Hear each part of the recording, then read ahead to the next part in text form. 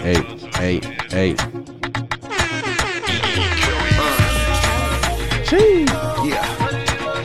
Yeah. Let's go. Come and get down with a G-Do. Rose Don Pedo. Set the gold on the chest, weighs a kilo. We outside right now, let's go. Yeah. Still swimming in the deep Yeah. Popping up every other weekend. The boy Osita's in the building. Yes, sir. It's your boy Osita, aka the hype man on duty. And we're inside today for Certified Platinum Network. Interview way, you know the vibe. Hey. Where your friends at? Bring them on in.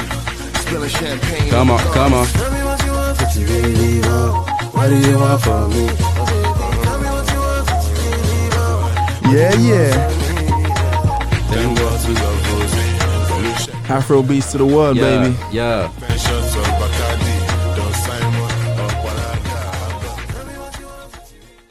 It was like March 2020. It was it started off well. The 1st of March, Davido's show, 7 days after pandemic. Where were you in your life at the time? Because I was still in school, actually. Really?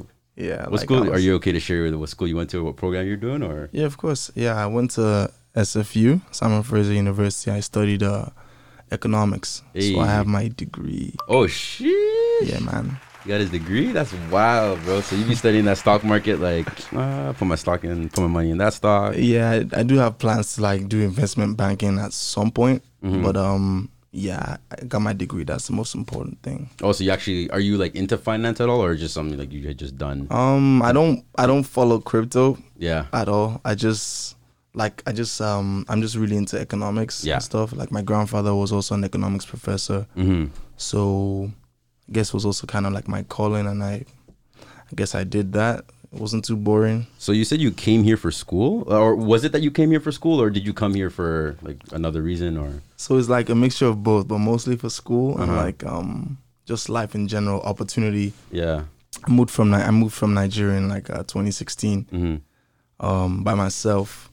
That's wild, bro. Yeah. Talk about that. Talk about what made you like want to make that move. Initially I was supposed to like go to England for like university and stuff, but that didn't really work out. So the next best bet was gonna be Canada. Oh, okay. And I ended up choosing to come to Vancouver just because of like the weather. Some academic agencies were promoting the school and stuff, so it was like cool. Yeah. So is that I feel like I've heard that as like a path for a lot of Nigerians. I don't know if it's just Nigerians in particular, but it's either the UK route or Canadian route. Well, am I right? Yeah, I guess because most of the people I went to school with, like some of them end up going to the UK for uni and stuff. Yeah. But Canada is like a little bit more liberal with like the immigration, stuff, right? with the immigration stuff, like after you're done school, right? Whereas in the UK, if you finish school, you end up having to go back. Yeah, and it's like, yeah. Did you have any like greater plans where you were like, oh, I want to become an economist, or I want to study? Or what was did you have a long-term plan, like when you kind of decided you wanted to take the leap to come to a new country? Or I already knew that I wanted to study something that had to do with like business and finance and economics related to that. I initially wanted to become an accountant, and then after a while I decided that isn't what I wanted to do, and I switched to economics, and I got the job done in 2020, right? The pandemic. That's what's up. So if I'm hearing correctly, Davido happened 2016? No, Davido happened in 2020. My mistake. Yeah. So I hosted this show in 2020, March 1st. 7 days later, they announced the first lockdown, and everything went to shit. So was it at that point, describe where you feel like you were? Like, did you feel like you were red hot, mad bookings every single weekend, and then all of a sudden it just dropped, or what was the vibe? I wasn't really being booked that frequently, but that was a very, very big and important event because Davido is my favorite artist. Right. And being able to meet him and host his tour date in Vancouver was like in my head, I remember I didn't even sleep the night before because I was just watching videos of him and like being like, bruh, I'm gonna like host this guy that I grew up listening to. Like I was in high school. I'm really into Afro beats and stuff. So it's like when I got the call to like do it, I was like, yeah, I need to kill this shit. Yeah. And I did. It was a good time. Literally the name of the tour was A Good Time, because that's the name of his album that he was promoting that time. It was great. But then after that, man, like the pandemic just really ruined everything for me, just because I had big plans for 2020 in terms of like my hype man stuff. Yeah. But I think I'm back on track now, 2 years later. I'd say so. I say you're pretty well. We're doing Man's well. busy. I had to get him at a crazy hour to get him in this interview. It's crazy. Nah, this guy's hot. So on that same conversation about, you know, when you were kind of watching all the Davido videos that night before, when you knew this may or may not be your kind of breaking moment. I see you on stage now, and it looks like you're born for this. You're not, nervous. This guy hops on, throws his shirt in the crowd, bro. Wild man's right here. But my question is, what got you there? Like, because for me, I shit my pants. I'm not gonna lie. If it came to having to dance in front of as many people as you dance in front of, so yeah, man. Like, it took a long time, like, for me to get to like where I am with my brand and being a hype man. Stage comfort, all that stuff. Yeah, like I started off just dancing in crowds at clubs like Fortune and other places. People started to a lot of people started recording me, and I was like, why these people always...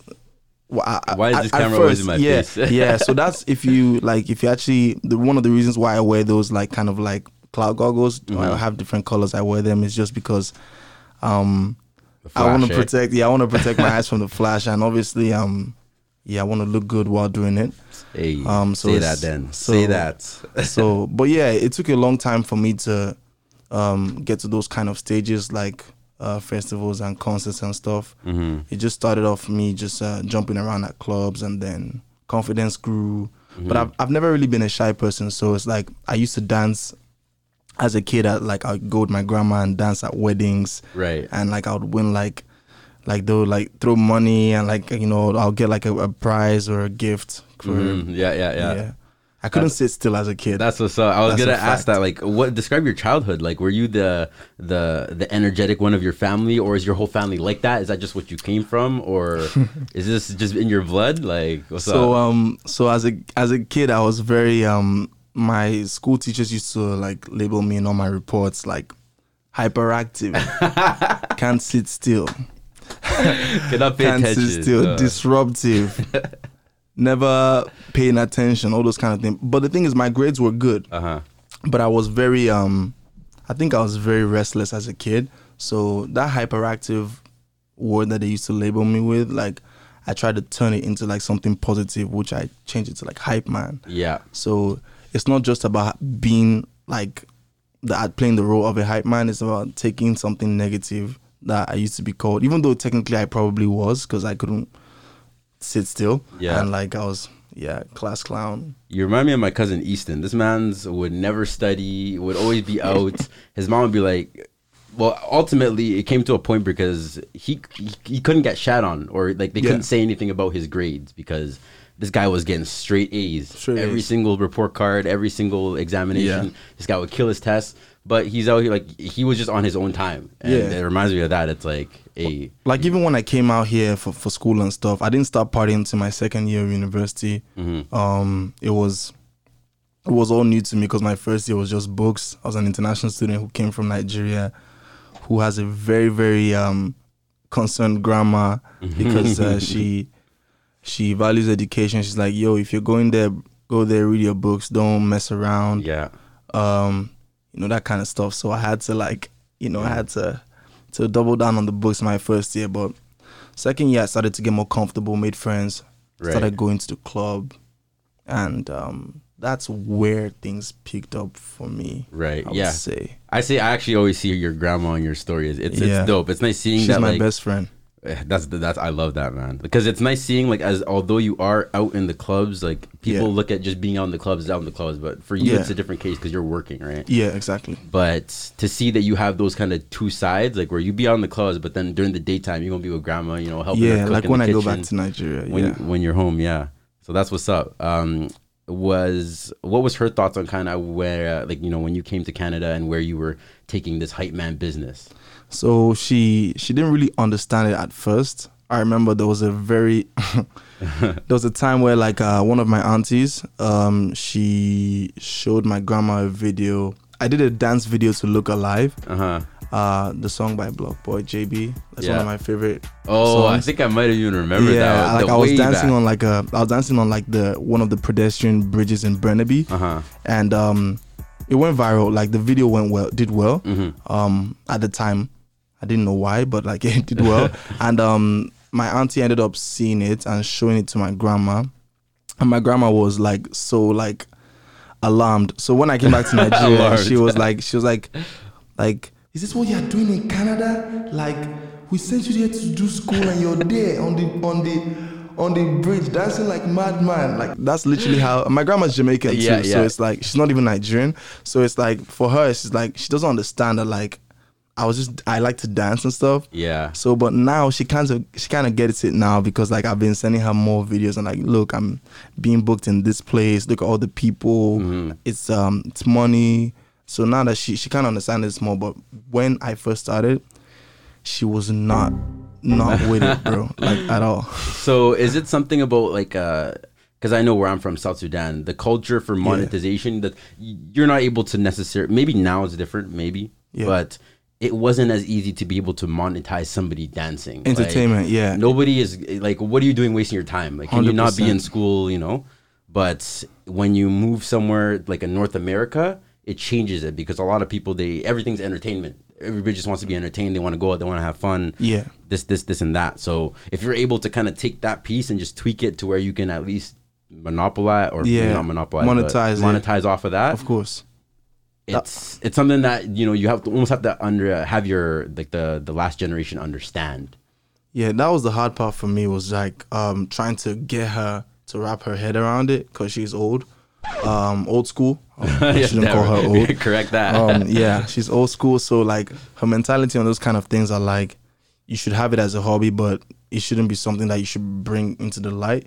But since I've been out here, people have embraced me for dancing, for entertaining, for just being, you know, a positive presence.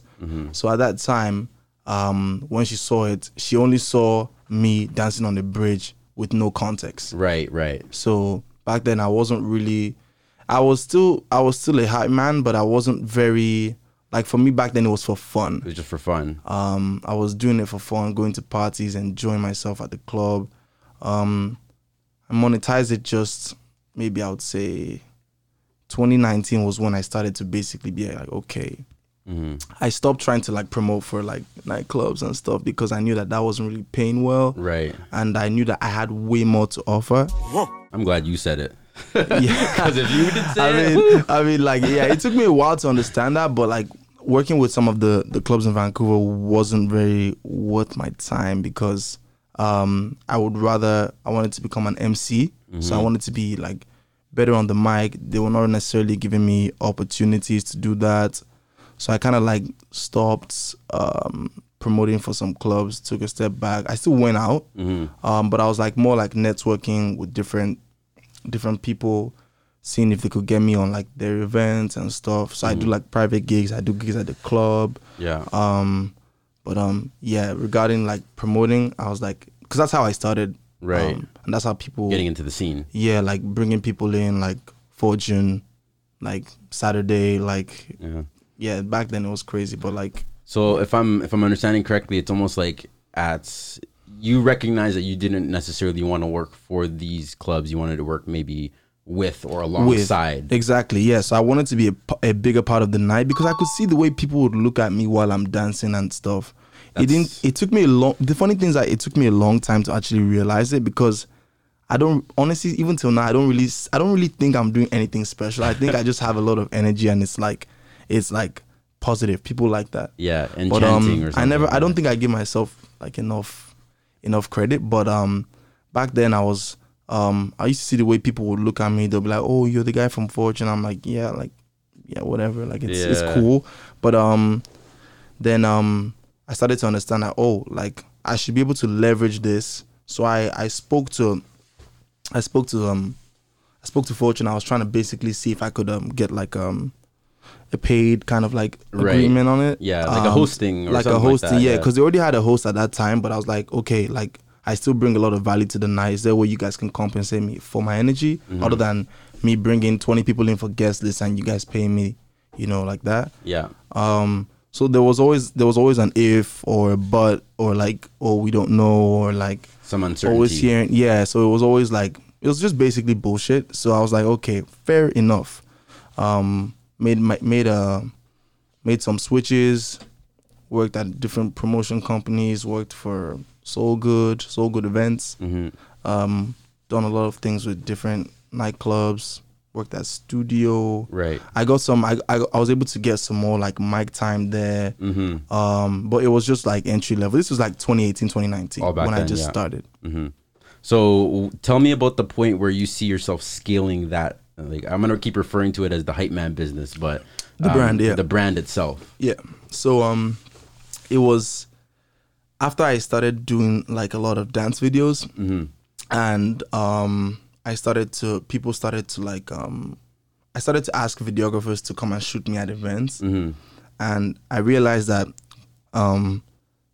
like I could promote myself in a better way. So I wanted to just brand myself more. This happened in 2019. In 2018, I was still like jumping around, partying. I wasn't really concerned about, the attention I was getting. Yeah. I wish I realized earlier, because I think I would have definitely tried to monetize it as quickly as possible. So tell me, I know there's probably a lot of people listening right now that word monetize might have just gone right over their head. So yeah.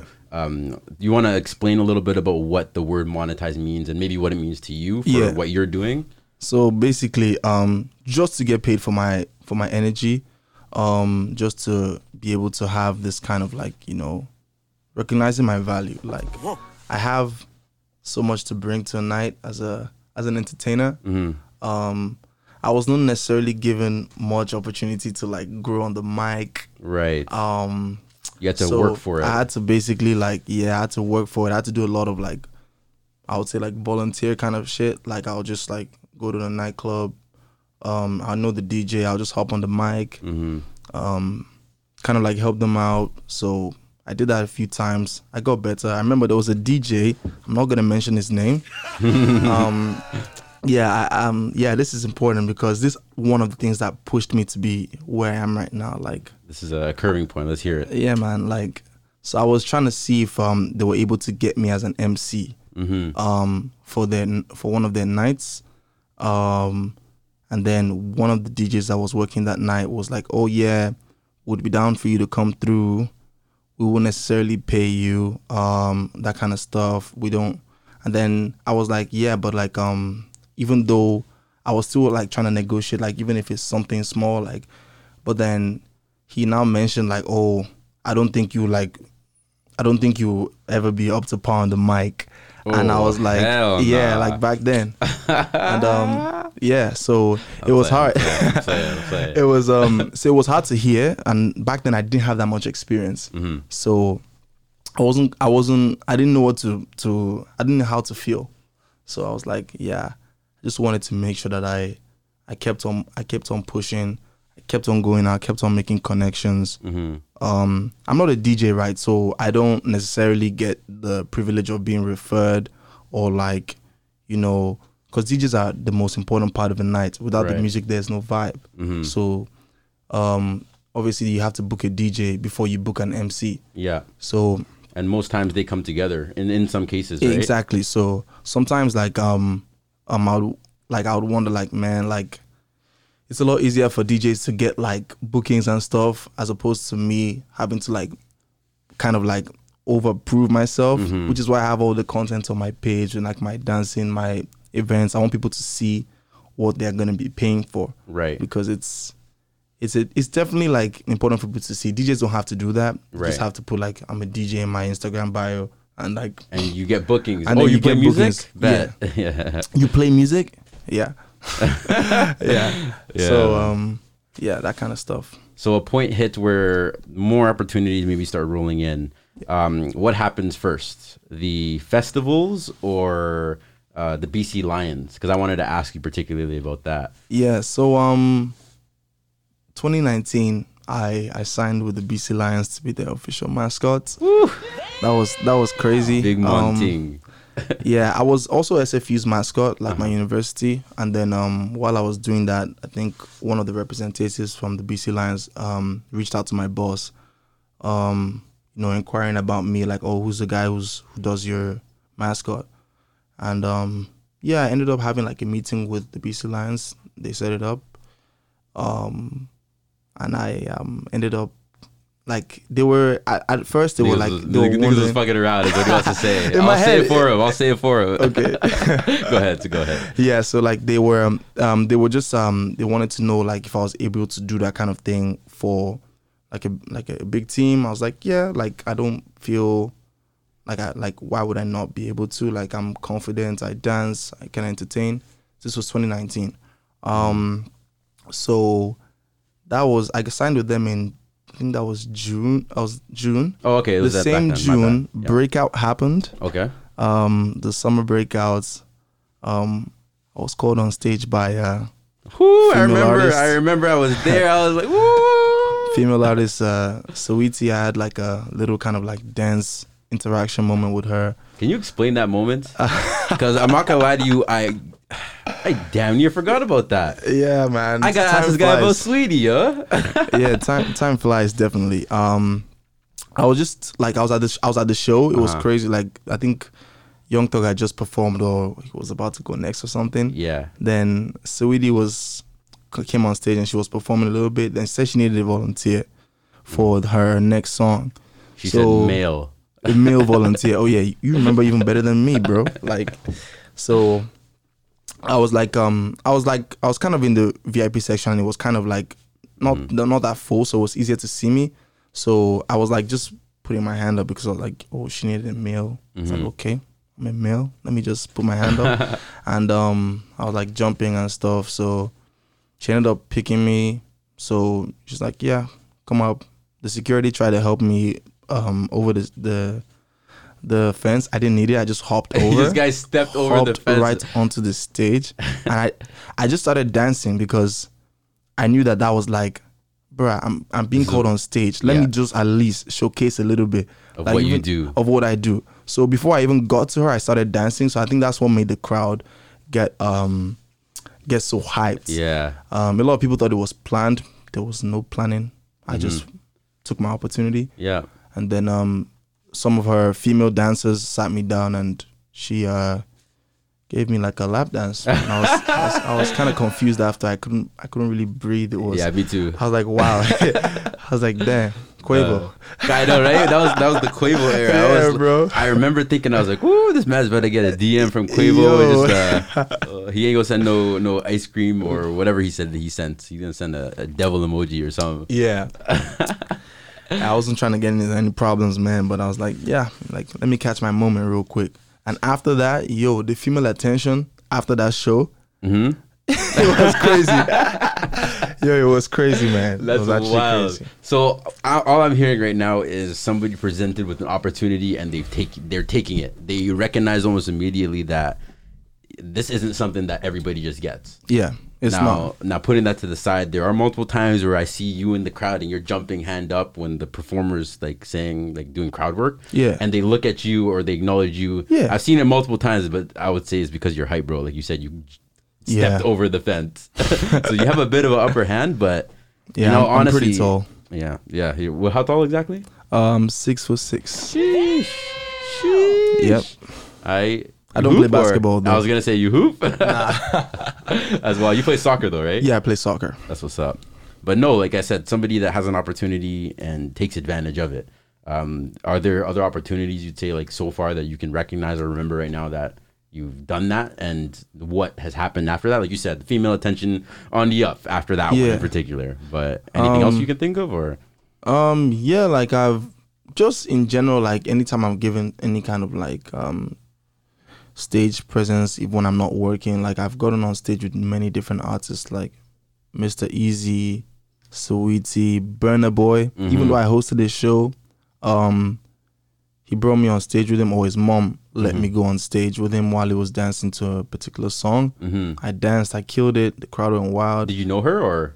I met her like while I was at the show, but Burna Boy's mom is actually also his manager. Yeah. So I told her like, I did a dance video to his song "Killing Them," and I'm a dancer, and I see he doesn't have anyone there to dance with him for that song. So she was the moment she tapped on me, I was like, "You can go in." I rushed in. Rush. I literally rushed into the stage and like jumped. I'll send you the clip. Yeah, send that to me. I want to see that. Yeah. That's what's up. It was a good moment. So like I just love to, anytime I get one chance, I want to make sure I do my best so that people will remember me for that. Right. Because I might not get another one. Exactly. And for anybody on the same topic as Burna Boy, for anybody that's listening right now, what's going on tomorrow? So we have Burna Boy live. Second time in Vancouver. Is gonna be at the P&E. It's gonna be crazy. It's gonna be almost sold out. I'm gonna be hosting the show. That's what's up. For the second time. And it's gonna be almost 3 years exactly, because I hosted his first show on August the 19th, 2019. And his second show in Vancouver is August the 4th. So 15 days from being 3 years. So that's wild. Look at God. That's God's work. That is God's work. So, I mean, on the topic of Burna Boy, relating to the music in particular, Afro beats. I'm actually almost maybe ashamed to admit it, but I'm as of recently getting put onto more Amapiano. Okay. Like more artists, more songs that are like actually just stuck in that genre. That's what's up. So how would you say, like, has anybody ever come to you and be like, yo, would you ever try like hip hop? Or like, do you get those conversations where like dancers come to you and say, oh, I do hip hop? You know, have you done any training? You're just like, nah, like I can dance to hip hop as well. Okay. Like when I first started shooting my dance videos, they were mostly like hype hip hop songs like Rover, Look Alive. I've done stuff to like 2C Slide by Drake.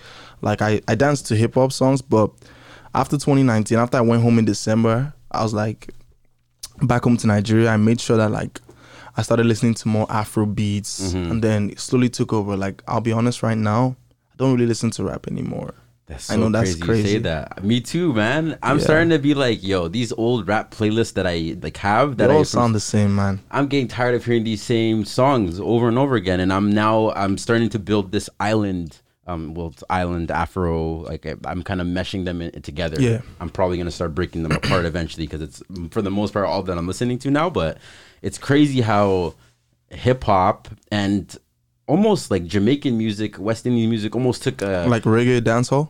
Yeah, almost took a backseat to Afro beats currently, right now. Yeah, the Afrobeat sound right now is like red hot.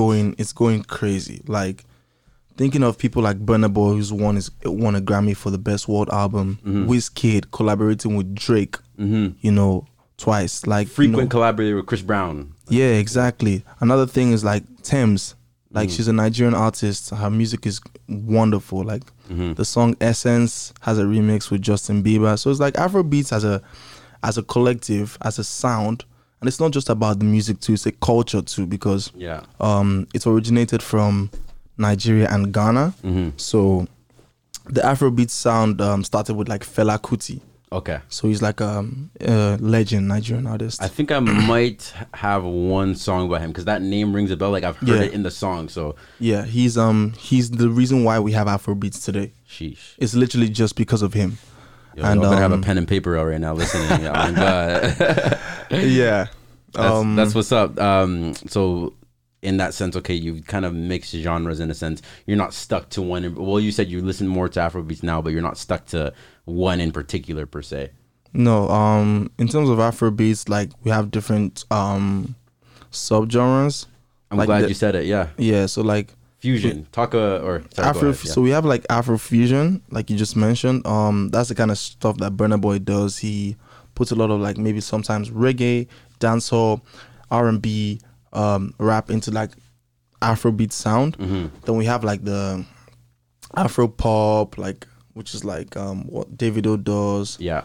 Afro soul. You have like basically like R&B, like Thames. Right. So it's like the music is amazing right now, and that's literally all I listen to, and I listen to Amapianos from South Africa. Yeah. Exactly. That's what's up. I want to talk about diaspora wars. I don't know why I had that as like a talking point, but with the music, do you ever find that like when it comes to like, do people come up to you and be like, yo, like who makes the best jollof?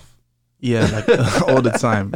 People always ask like, yo, who makes the best jollof rice? And like it's always arguing between like Ghana and like Nigeria, but like food is food. I don't really care, bro. I was gonna say you're gonna make a controversial opinion here, bro. You're gonna say I have to rep my country, Nigeria. Like obviously, I think Nigeria has the best jollof rice, just because if I didn't say that, people would.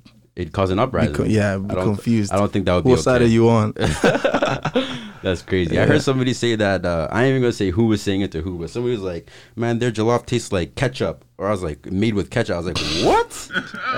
Why? Yeah, man. Like people say some wild shit, but yeah, definitely like Nigerian jollof is made with the best intention. All right, demand them staking the claim. Yes, sir. Yo, I want to talk, and I'm gonna assume that some people here want to talk about this mock wedding. Because I asked some questions. This was on this tour, this tour flyer that you just put out a few days ago, right? Yeah. So talk about that a little bit and what this mock wedding was, what the concept is for people that don't know. Yeah, so like so 16th of July I had like a big kind of like fake Nigerian wedding party that we planned. So it was just essentially like everything looks real, but like it's just a party at the end of the day. Right. So like even though it looks like a wedding, we have like the bride, the groom. I was the groom, so like it was hosted by the groom and the bride. So my question is who makes these decisions on who's the bride and the groom? They actually so it's like a promotional company in Calgary. Okay. Like so one of the guys who like founded it came out to Vancouver, saw the kind of stuff I do, and he like messaged me.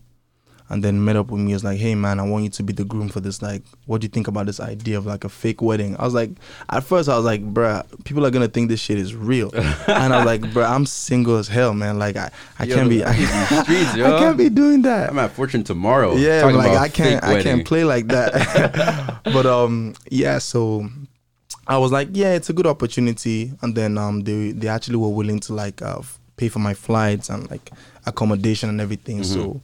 That's what's up.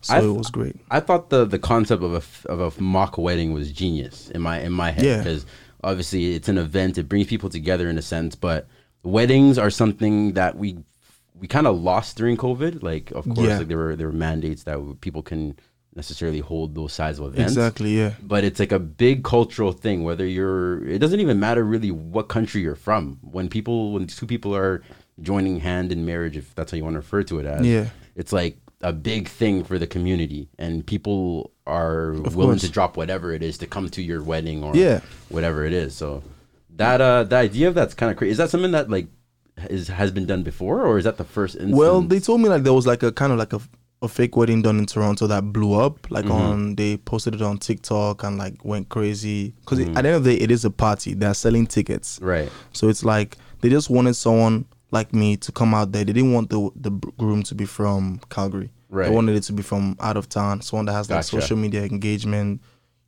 tour, whatever. It was a Nigerian mock wedding. So it was under like Nigerian culture and tradition.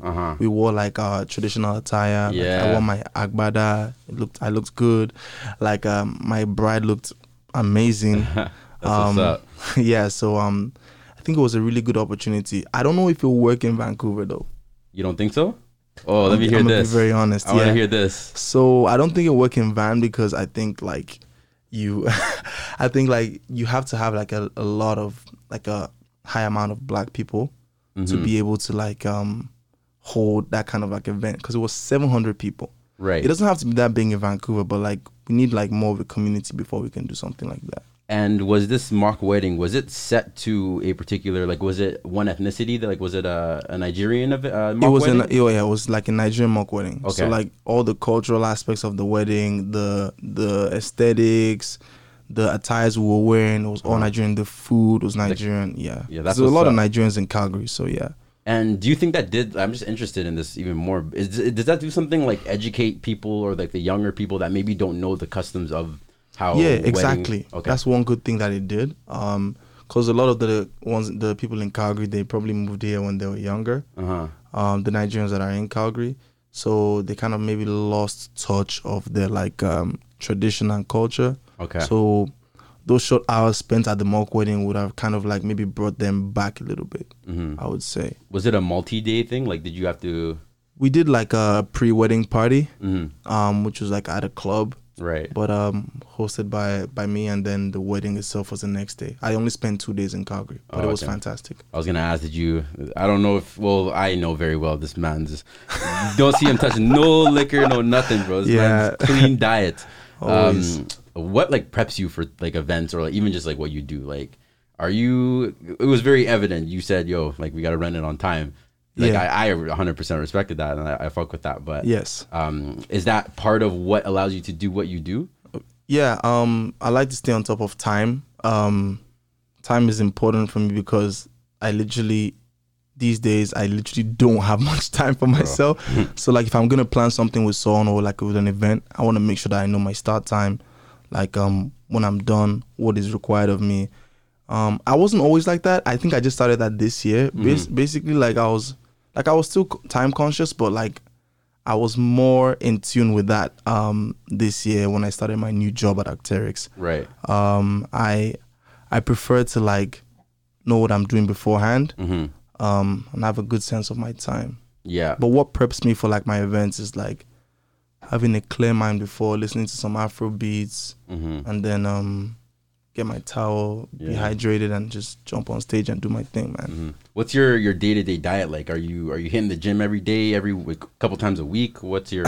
So I play soccer, and I go for runs. I'm not necessarily in the gym hitting weights like more cardio kind of thing. But I do more cardio, because it helps with my performing and stuff. That's why I don't usually get tired, because I'm used to like long periods of playing soccer, that kind of stuff. So but I don't hit the gym. That's a fact. People who know me know that. They know that this man cannot catch him in nowhere hitting no dumbbells, no weights, man. For real. Oh, I'm dead. So soccer, is that how you? Because people frequently see you with like soccer legend Alphonso Davies. Yeah. Is that how that relationship kind of came to be about through soccer, or? Not at all. I don't play soccer nearly as good as him. But what I do, how we met at a festival. That's what's up. And Alfonso is a cool guy. He just we just connected. This was before he blew up, before he played for Bayern and all that kind of stuff. Yeah. He was just a friend at the time.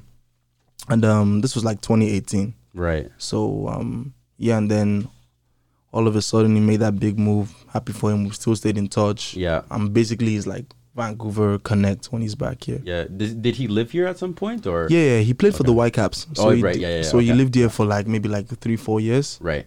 Yeah. And wow, because I was really messing with I think it might have been like around when I seen that you guys together. It was around the time where your dance videos were dropping as well. Yeah, exactly. So I didn't know if it was something where it was you working alongside with him when it comes to his media stuff, or. Oh, not at all, man. That's just my homie. Oh yeah, I've done like some work for him, like for like videos. Right. So like I've edited videos for Alphonso Davies, for like his highlight reels and stuff like that. That's what's up. I've also been involved in like doing some video work for other players that are part of his like the agency. Right. So like soccer players like Thelonious Bear, who plays in Scotland now.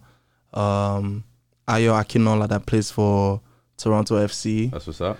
So I've done a lot of videos for those guys. I edit them. Yeah. So they send me their clips. They tell me what they want from it, and I edit their like skills, goals, all that kind of stuff. Yeah. I like editing. Do you edit on phone or computer? Oh no, I edit on my computer. Computer? Like Final Cut Pro. Final Cut. So you can use Apple or Mac. Yeah, MacBook. Like I'm like an intermediate like video editor. All the shit I post on my page, I edit myself. I love that. Like, cause that was gonna be my next question. Like, okay. I consider, because I edit. It's when we edit our podcast. Like we're luckily on like episode 102 now. Okay.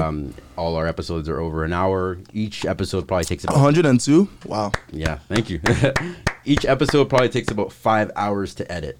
Wow. 5 to 8. That's just a rough estimate. So we've gone week to week, haven't really missed a week. It's a lot of work. That's a long time. Talk about having to incorporate a trade into trying to build something, because I do that. Yeah. It seems like you do that as well. So what do you necessarily mean by that question? I consider editing a trade. Okay. So I consider it like if all hell broke loose, if God forbid, knock on wood, that you weren't able to do, or say I wasn't able to do certified platinum, or you weren't able to do HYPEMAN production anymore, you would still have that skill of editing. You still have that thing that you can't lose it, in a sense. I got more into it during the pandemic.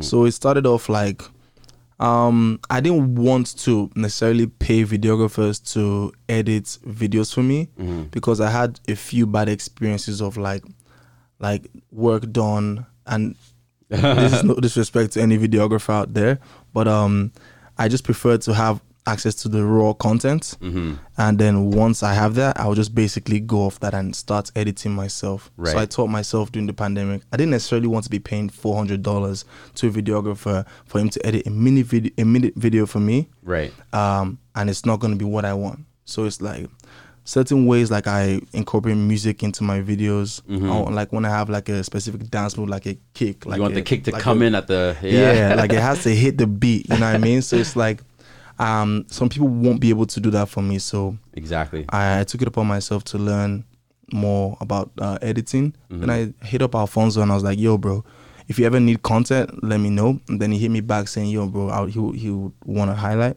Did the first one, went well. Did the second one, I think I did also a third. Then I started working with his agency on as a freelancer. Then other players, after seeing the work I did for him, started hitting me up to do videos for them, and of course I charge them, collect my money, there you go, give out the content. Man's always gonna collect that coin, yo. Collect your money. That's the most important thing. Collect your money. 50% before deposit way. That's what's up, man. But I'm glad to hear that you at least kind of take that initiative and learning the skill of editing before, because for me, like I said, being able to build something requires being able to know the work that's required to do it. Yes. If it's going to take me 5 hours or 8 hours to edit one episode, then so be it. But I know that I created what I wanted in the end. Yeah. Or exactly. the way that I saw it come out, or I envisioned it in my head. I don't have to pin somebody else because they didn't perform what I was thinking in my head. So like that's a very good point, because with my dance videos, I always want full control over that, because I'm the one that's dancing. I already have the intro planned out in my head, so I don't necessarily want to lose that kind of like focus that I have like with my ideas. I would always want the videographers just to send me the footage, and they'll be like, "Oh, bro, I'll edit it for you." I'm like, "Nah," because I'm not trying. No, because I'm not trying to pay, with my teeth, just for you to edit a 1 minute video. So I said, I'll do that shit myself. Exactly. So I slowly got better. I remember when I first started, it took me a lot of time.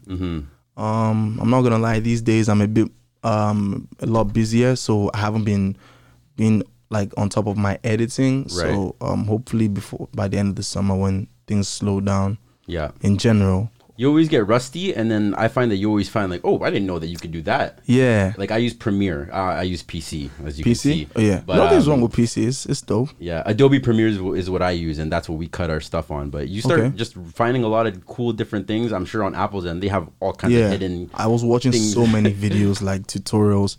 I was watching so many different things on YouTube just to make sure that I understood like editing, in like color grading, things like that. Like I could probably edit, like I won't say like as good as some videographers, but like I'm pretty close. I'll say like I'm intermediate level. Like for me to be doing content for like high profile people like Alfonso, you have a portfolio. I have a portfolio. Like I have a Vimeo. Like I don't really take it seriously anymore because I'm just trying to dance and have fun. But if I did, I could definitely be monetizing way more for like video editing and like making highlight videos. 100%. And I think that's, especially living in Vancouver, the increase of production companies is definitely going to be on the rise. Yeah. People creating, and essentially that's what we are, but creating agencies that can capture content, that can edit, that can just like yours. Exactly, and it's Certified Platinum Network. Certified Platinum Network. Let's go. Check it out on IG at Certified Platinum Network. But it's the ability to document. It's the ability to tell a story. Yes. It all comes together in what we do. It's doing what we want, but being able to tell a story behind it. So, exactly. Yeah. I'm glad to see that that's essentially what you're doing as well.